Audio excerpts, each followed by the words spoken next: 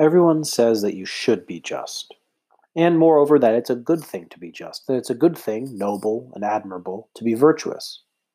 But why? Why exactly should you be just? Really, what is it about justice, or about virtue generally, that makes it worthwhile? What makes it good? What makes it good for you? Why is being just good for the just man? What benefit does being just bring to the person who is just? To be clear, there are benefits and then there are benefits. We're talking now about the intrinsic good, the intrinsic benefit of being just. Everyone knows that there are extrinsic benefits of being just, more precisely, of seeming to be just. After all, when it comes to external benefits, it's really hard to know whether you're receiving them because you actually are just or because you appear to be just. Everyone admires, or at least says that they admire, justice and the just person. And that right there is a benefit. The just man is honored for being just. And there are other good things that come along with having this good reputation. But that's not what we're talking about here. It's clear if someone has rewarded you for being just, then you must have appeared just to that person.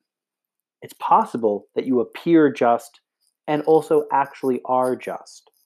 But it's also possible that you merely appear to be just and that you are, in fact, not just. So, when we're talking about the external rewards that come from being just, or for that matter, the external punishments that come from being unjust, we're not actually addressing the vital question, the question of the intrinsic desirability of being just. Is there something about being just that, in itself, is good for you? Is justice, considered in itself, good for man? This is the burning question for Glaucon at the beginning of Book 2 of the Republic. And Socrates' answer to this question will carry us through to the very end of the dialogue. Things are going to get complicated. Socrates answers him with the help of an extended analogy, a very extended analogy, which compares the individual person to a city, and then compares the order of the person's soul to the regime or ordering of the city. Socrates begins this analogy midway through Book 2, when he founds what he calls a city in speech. There are going to be a number of twists and turns in the remaining 9 books of the Republic, but the whole conversation now is aimed at answering Glaucon's question. In Book 1, Socrates had pointed out that what he and Thrasymachus were talking about was no small matter, but instead the greatest matter of all, the question, how should I live? What is the best way of life? That is Glaucon's question now. He demands an answer from Socrates, and he's not going to let him go until he gets one.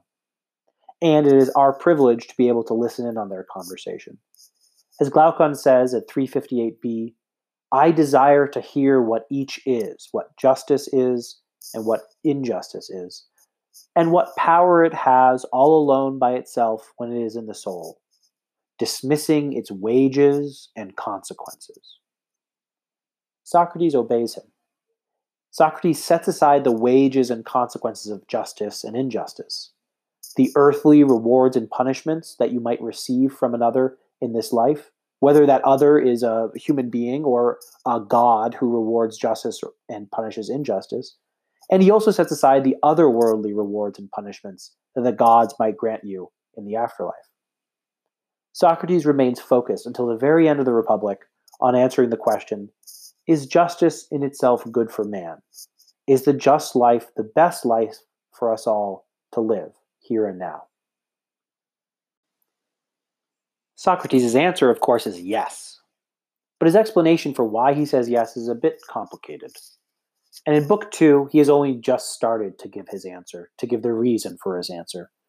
We'll have to be patient if we want to understand his answer. And we should be patient and diligent in following the argument.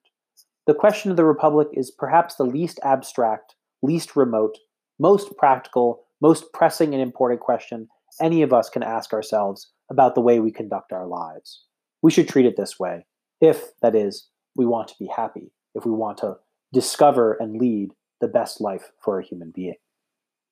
So let's look at what we read in Book 2. Book 2 is divided into 3 large sections. In the first part, Glaucon restarts the conversation restoring Thrasymachus' argument, which had been refuted by Socrates in Book 1, and indeed restating that argument with a conciseness, a precision, and a forcefulness that exceeds Thrasymachus' own. Although he does so coolly, not hotly, and he does, as he claims that he himself does not believe in this Thrasymachus argument about justice and injustice, but rather he's been talked deaf by Thrasymachus and countless others with this argument, and has never heard it answered, refuted to his satisfaction. Glaucon is joined in this first part by his brother Adeimantus, who adds a kind of kicker to the argument for injustice. Adeimantus points out that the traditional authorities, poets, fathers, and cities, have failed, utterly failed, to teach young men like himself that justice is desirable in itself. This adds a further urgency to the question, raising the pressure on Socrates in two ways. First, because if he doesn't give these young men a good argument for justice, no one will. And second, it raises the pressure on Socrates because it brings him, the philosopher speaking in defense of justice, into conflict with the traditional authorities of the Greek city. In the second part of Book 2, Socrates accepts the task that has been given to him by Glaucon and Adeimantus. He says that he must accept it because it would be impious to let justice be slandered and not rise to her defense. Yet, he qualifies his answer very importantly by pointing out that what he is offering is his opinion. He does not claim to know what justice is, but he must speak in her defense, so he does the best he can. He proposes to answer the question indirectly through the extended analogy of the Citian speech, which is to say, the origin, composition, and character of a city described in and through conversation.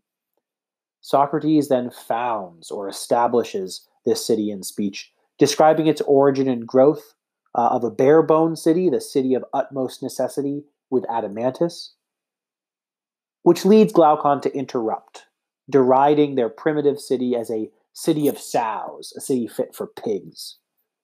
Socrates then develops, in his conversation with Glaucon, what he calls a feverish city, rather than the bare bones, healthy or true city.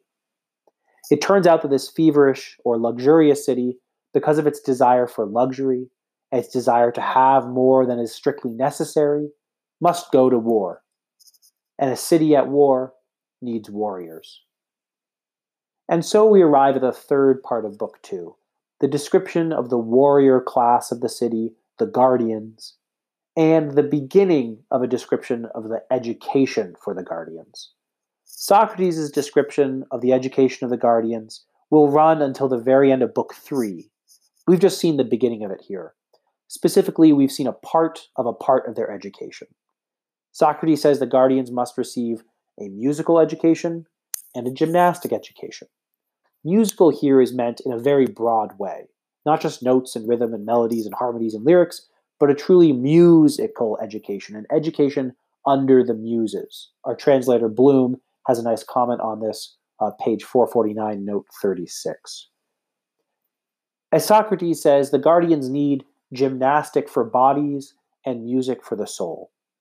The final part of Book 2, then, gives us the beginning of the musical education, or soul formation, of the guardians in the Citian speech.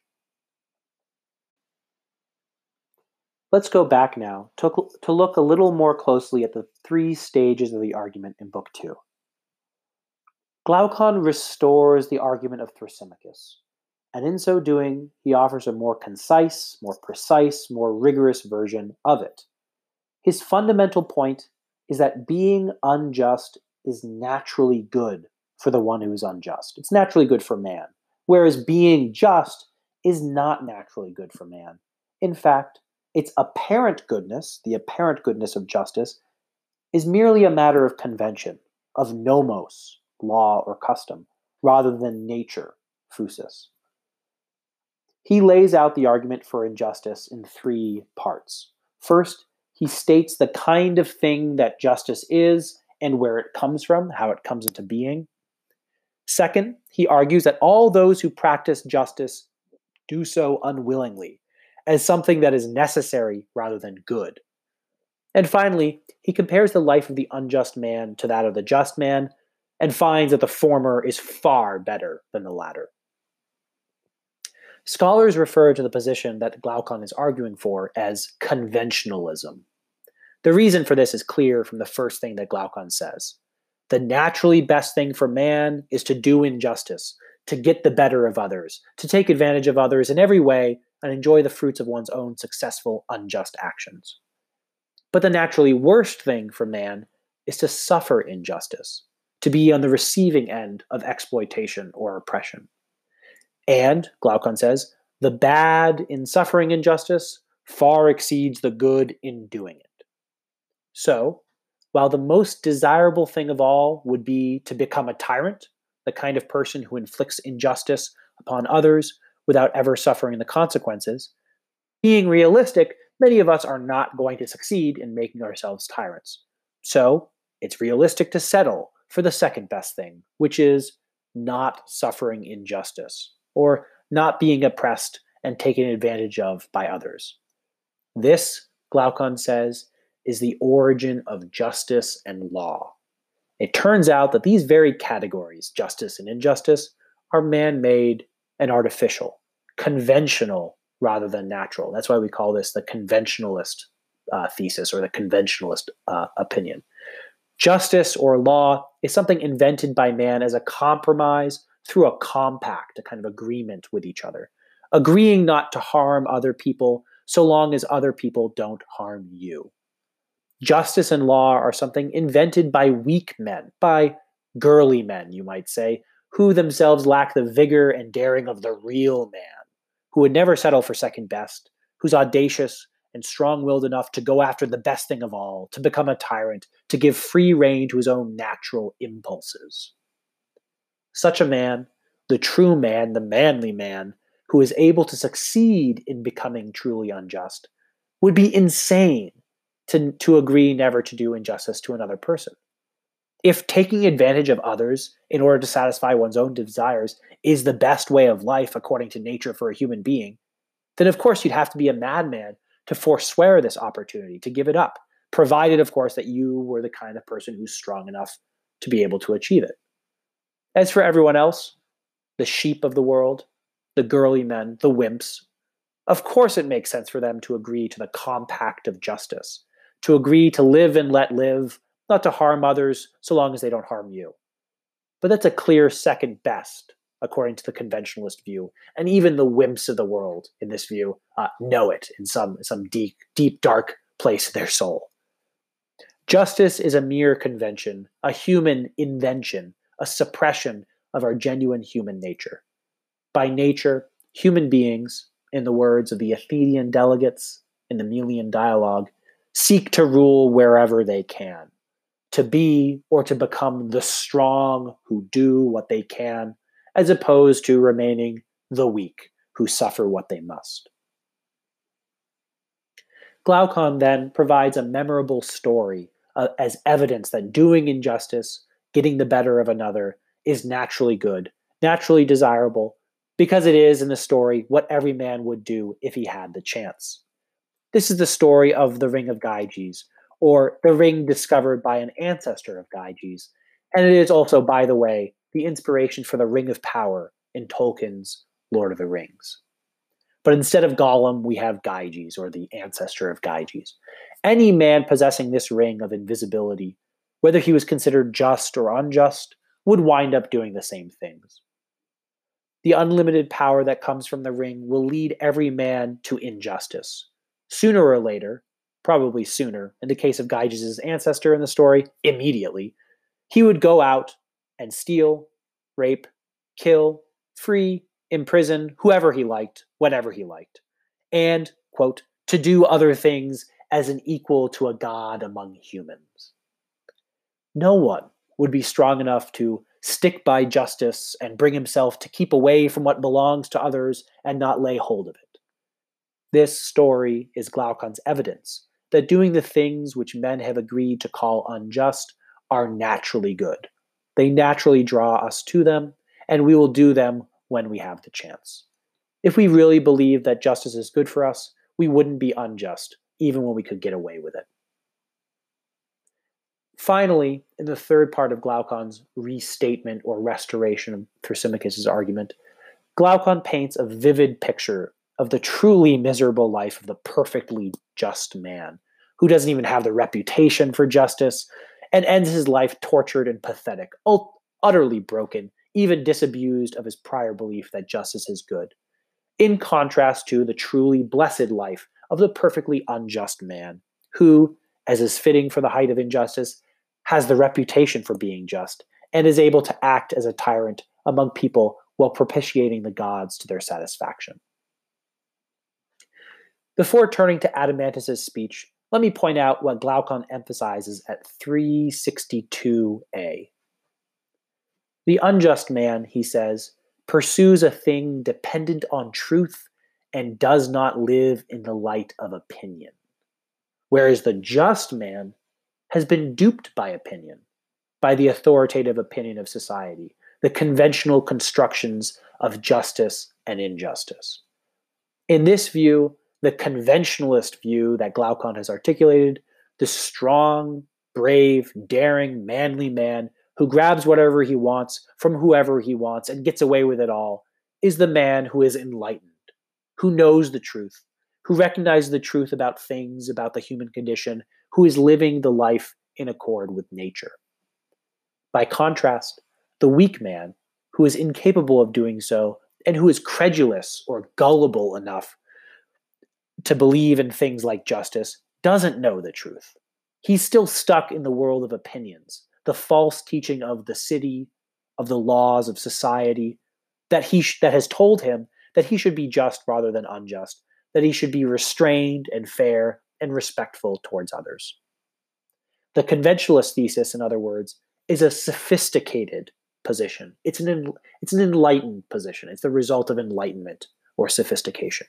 It claims for itself knowledge of nature and liberation from ignorance, liberation from the mere opinion that is taught by societies.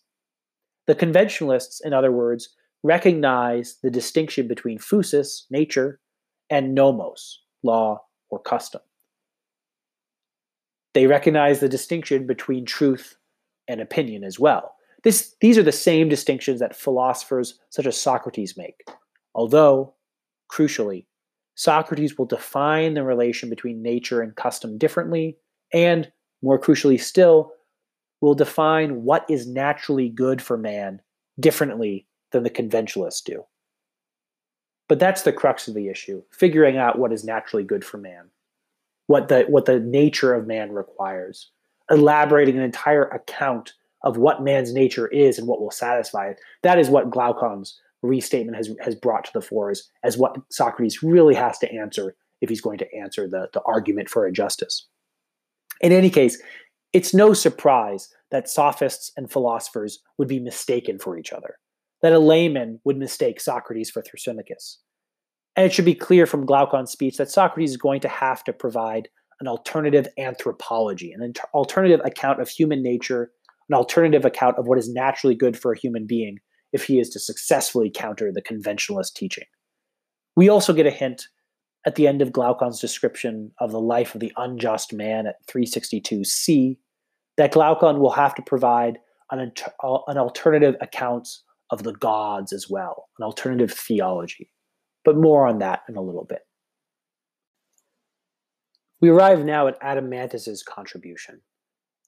As I read it, what Adeimantus adds to Glaucon's argument is this.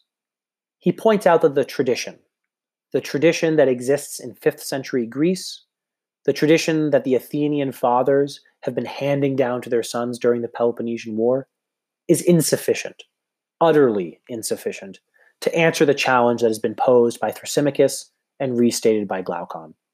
Let me say that again more plainly. The tradition ain't going to cut it. The traditional authorities, the fathers who raise their children and exhort them to be just, the poets who teach things about the gods and heroes and thus about how one should live, and the cities themselves and their authority, have all of them failed to teach the young men that justice is intrinsically desirable. Fathers praise the reputation for justice and its good effects. The poets teach that justice is noble but difficult and full of drudgery, whereas injustice is, well, it's shameful, but It's also full of sweet things and easy.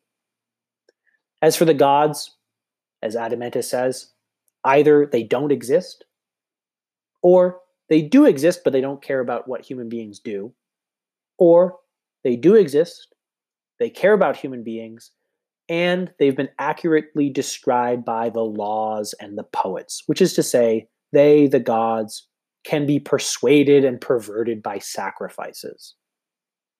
The just man, then, might not be punished by the gods, but the unjust man can gain all of the good things of life, avoiding any worldly punishment through his tyrannical power, and then sacrifice just a little bit to satisfy the gods, thereby avoiding their punishments.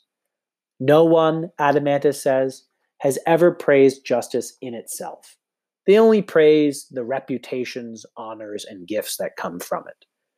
If someone could be taught the intrinsic goodness of justice from youth onward, this, he says, would be the best guard against being unjust or becoming unjust.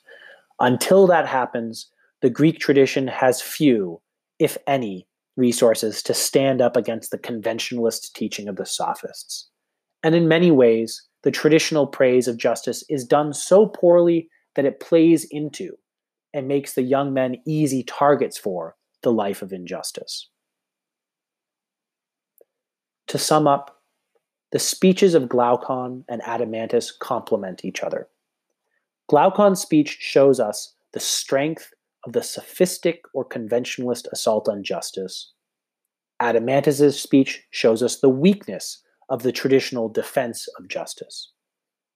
The challenge posed by Thrasymachus and people like him is not merely a problem of innovation, of deviation from an otherwise healthy tradition, which can be answered in a simple way by returning to that tradition.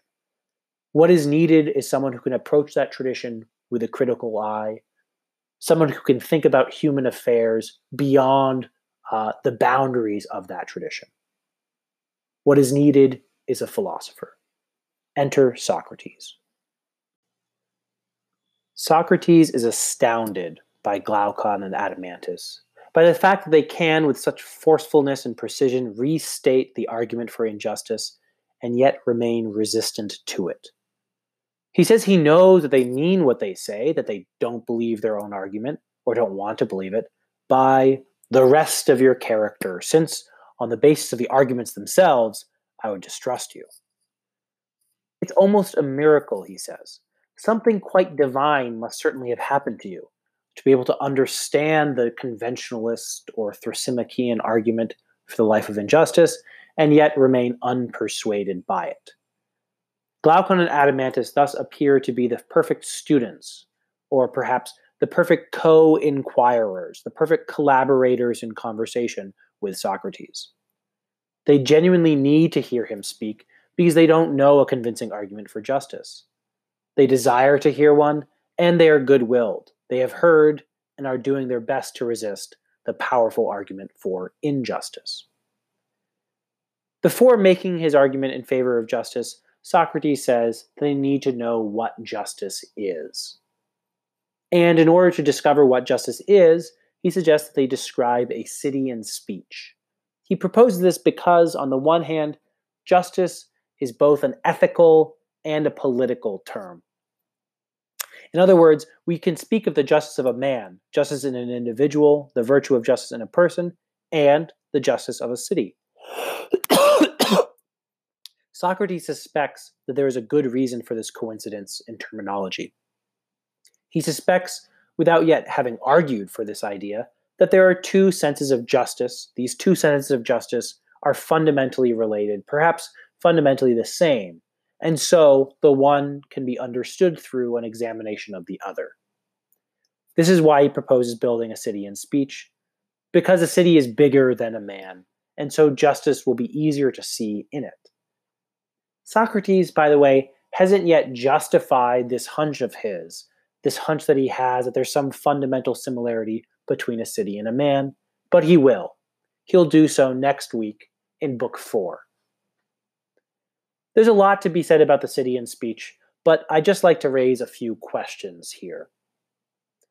First, Socrates says the city comes into existence, quote, because each of us isn't self-sufficient, but is in need of much. No man can provide all the necessities for himself. This, Socrates says, is why cities are established. My first question is, can we compare or contrast this with what Glaucon said back at 359a about the origin of justice and law? They're talking about the origin of distinct but closely related things. Socrates about the political community itself, Glaucon about the ideas and practices of justice and law. But can we begin to see how Socrates is diverging from the conventionalist thesis, even here, in his idea about why cities are founded in the first place? My second question is about the fact that there are two cities in speech here. First, Socrates and Adeimantus found the city of utmost necessity. Socrates also calls this the true city or healthy city. It'd be worth wondering what that means. In any case, Glaucon interrupts them, deriding the bare bones rustic community that they have described as a city fit for pigs. And so, he and Socrates together transform this first city, or corrupt it, into what Socrates says is now a feverish city or a luxurious city. I have a cluster of questions here about the two cities and the transformation or transition from one to another. First, does Socrates provoke or somehow invite Glaucon to interrupt him and help him corrupt the first city? If so, why would he do that? Second, is the city of utmost necessity, the city of pigs, really incomplete? Glaucon says that it is. It lacks relishes in all manner of fineries. My question is this first city actually incomplete, or is it only incomplete in Glaucon's view? Why, in other words, does Socrates allow Glaucon to corrupt the first city, the true or healthy city? What, if anything, was lacking in it? And if it was incomplete or imperfect, what justifies Socrates in dubbing it the true and healthy city? There's a lot more to be said and asked about the foundation of the city in speech, including that principle of one man, one art that Socrates and Adeimantus agree to, the suggestion by Socrates that different people are more apt to practice different arts, and just how far we should take these natural differences, and of course Socrates' argument that the origin of war lies in the desire for luxury, or the desire to have more than is necessary. Perhaps we can take up some of these questions in the discussion. For now, let's hurry on to the Guardians. Finally, part 3 of Book 2. The introduction of the Guardians, or warrior class of the city, Socrates' description of their nature or character, and the beginning of his description of their education. Socrates convinces Glaucon that the city, now that it has been corrupted and will need to go to war with other cities, is going to need soldiers. Not just any soldiers, not amateur citizen soldiers, but a professional or specialized class of warriors. This is where the clip from American Sniper that I sent around, the distinction between sheep, wolves, and sheepdogs, becomes relevant. Actually, we'll need to stitch together several passages in the Republic to talk about that clip. First, Thrasymachus' shepherd speech in Book 1. Second, the passage we're looking at right now in Book 2. And finally, Socrates' return to the language of sheep, dogs, and wolves at the end of our next reading, the end of Book 3. Here, we see Socrates introduce the idea of the noble puppy, the well-bred dog, as an analog to the guardian. The guardians of the city must be like dogs, not only in their abilities, sharp senses, speed, and strength, but also insofar as they are gentle toward their own and cruel to enemies. Like dogs, the guards must be spirited. This is a very important term, in Greek, thumos, that we'll be coming back to throughout the rest of the Republic. It's not spirit in the sense of spiritual. Thumos is spirit in the sense of fighting spirit. Thumos, or spiritedness, is self-assertiveness, having a backbone, having a strong sense of your own self-worth and dignity, that quality of character that makes you stand up for yourself and for others, that especially manifests itself in anger, whether it's truly righteous anger or actually self-righteous anger. The guardians, like dogs, must be spirited, must have thumos, but they must, like dogs, direct it only toward enemies of the city, not toward their fellow citizens. The city needs warriors to defend it, but it must make sure that these skilled killers do not, in turn, become the oppressors of the people. They must be like sheepdogs, defending the sheep or the citizens of the city against wolves, and not become wolves themselves. Socrates also adds the odd remark that dogs are philosophic, that the guardians must be philosophic too, in the sense that they hate ignorance and love knowledge, hate what they don't know, like the stranger at the door at whom the dog barks, but love what they know, as a dog loves his master. We'll have more to say about philosophy and the guardians in a few weeks. For now, the question is, how do you make sure the puppies grow up to be sheepdogs and not wolves? How do you make a true guardian? Socrates begins to describe the education of the guardians, specifically their musical education, their education in stories and songs that is meant to form their souls, and that is a necessary prelude to their gymnastic education, the formation of their bodies. The musical education must come first, because you want to make sure the guardians have good souls before you give them strong bodies. You want to make sure they're going to use their power well before you make them powerful. Let me point out a few features of this education and the conclusion of Book 2, which contains the principles of Socratic theology. First, Socrates divides their education into two parts, gymnastic and musical. And he says correctly that this is a very traditional way of conducting an education.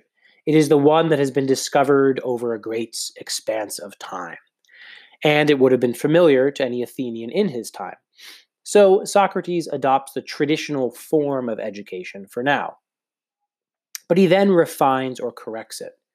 Picking up on Adeimantus' criticism of the Greek tradition, which was so inadequate to answer the challenge of Thrasymachus, Socrates begins criticizing the poets, Hesiod and Homer, for what their poems teach about the gods. We'll see in Book 3 that he also criticizes the poets for what they teach about heroes. In modern terms, Socrates advocates for a pretty strict censorship of the kind of art or literature or cultural material that the guardians will be exposed to when they are very young. He does so for moral reasons, for the effects that such stories about the gods would have on their moral development. So he is here adopting the form of a traditional Greek education, but he's strongly criticizing that traditional content, what the stories actually say about gods and heroes. However, he qualifies this critique of the poets in a few important ways. He mentions that these stories about the gods should not be told to the young, not even if they were true, suggesting he doesn't know whether or not they are true, but that is not the most relevant question here, so much as the effect on the moral formation or corruption of the youth. Speaking of Homer in particular, Socrates says at 378d, all the battles of the gods Homer made must not be accepted in the city, whether they are made with a hidden sense or without a hidden sense. A young thing can't judge what is hidden sense and what is not. But what he takes into his opinions at that age has a tendency to become hard to eradicate and unchangeable.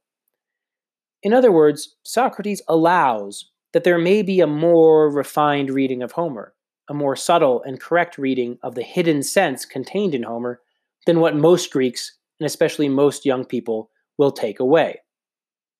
What do most Greeks take away? Well, Plutarch tells a story about Alexander the Great, that Alexander the Great slept with a copy of the Iliad under his pillow. Alexander the Great's lesson that he learned from the Iliad was you should be like Achilles. And what is Achilles? He's the kind of man who desires so much honor that if he could, he would conquer the world. That might be taken as a kind of typical Greek takeaway from Homer's Iliad. It would be worth asking what Socrates means by the hidden sense of Homer, the hidden sense of his stories about the gods battling each other, and whether he, Socrates, thinks this hidden sense might actually square with what he himself says about the divine. In any case, practically speaking, the hidden sense doesn't matter. It's not what's going to stick with the young men who are hearing Homeric poetry. So, Homer must be censored. This, despite the fact that Socrates says that we, himself included, praise much in Homer. Let me end by pointing out that this discussion of the musical education of the guardians has led Socrates to describe models for speech about the gods. Socrates himself is not going to rewrite the poems about gods and heroes, but he thinks someone needs to, and he thinks he does know the kind of thing they should be saying. Book 3 concludes with a discovery of 2 or 3 principles of Socratic theology, because that is the word in the Greek for speech about the gods. This is 379a. Theology, theologia, giving a logos, a speech or a reasoned account about the divine.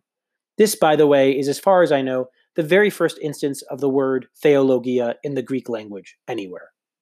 Which is why, even if theology is the queen of the sciences, humanities, in which we read the Republic, should rightfully be considered the king. The 2 or 3 principles of Socratic theology are, first, that the god is not the cause of all things, but only of good things. Second, that the god is not a wizard, meaning the god is unchanging and would never change himself into something else. And, finally, related to the second point, gods are not liars. The gods do not mislead humans by lies in speech or in deed. These are, apparently, the features of the divine which Socrates himself believes in. And there are also, certainly, the features of the divine that Socrates thinks will be most beneficial in raising ambitious, spirited young men to become sheepdogs or guardians rather than wolves or tyrants. This theology will also bring Socrates into direct conflict with the mythological or poetic accounts of the gods that have been given by Homer and Hesiod, Aeschylus and Sophocles and Euripides, the poets who have received and passed along the closest thing that ancient Greece has to a sacred scriptural tradition. Or at least, as Socrates hints quietly, this theology will bring him into direct conflict with the dominant interpretation of the poetic teachings about the gods. I conclude, then, with a question to tie together Socrates' criticism of the poets with Adeimantus' speech near the beginning of Book 2. What is Socrates' stance toward the tradition? How exactly is Plato here depicting the moral effects of the Greek tradition? Socrates is explicitly criticizing it and seeking to reshape or reform that tradition. Is he doing so because he thinks the tradition is simply too weak to stand up to the sophists or conventionalists' praise of injustice? Or does he think that the tradition itself feeds into the desire for tyranny? And in either case, is he right?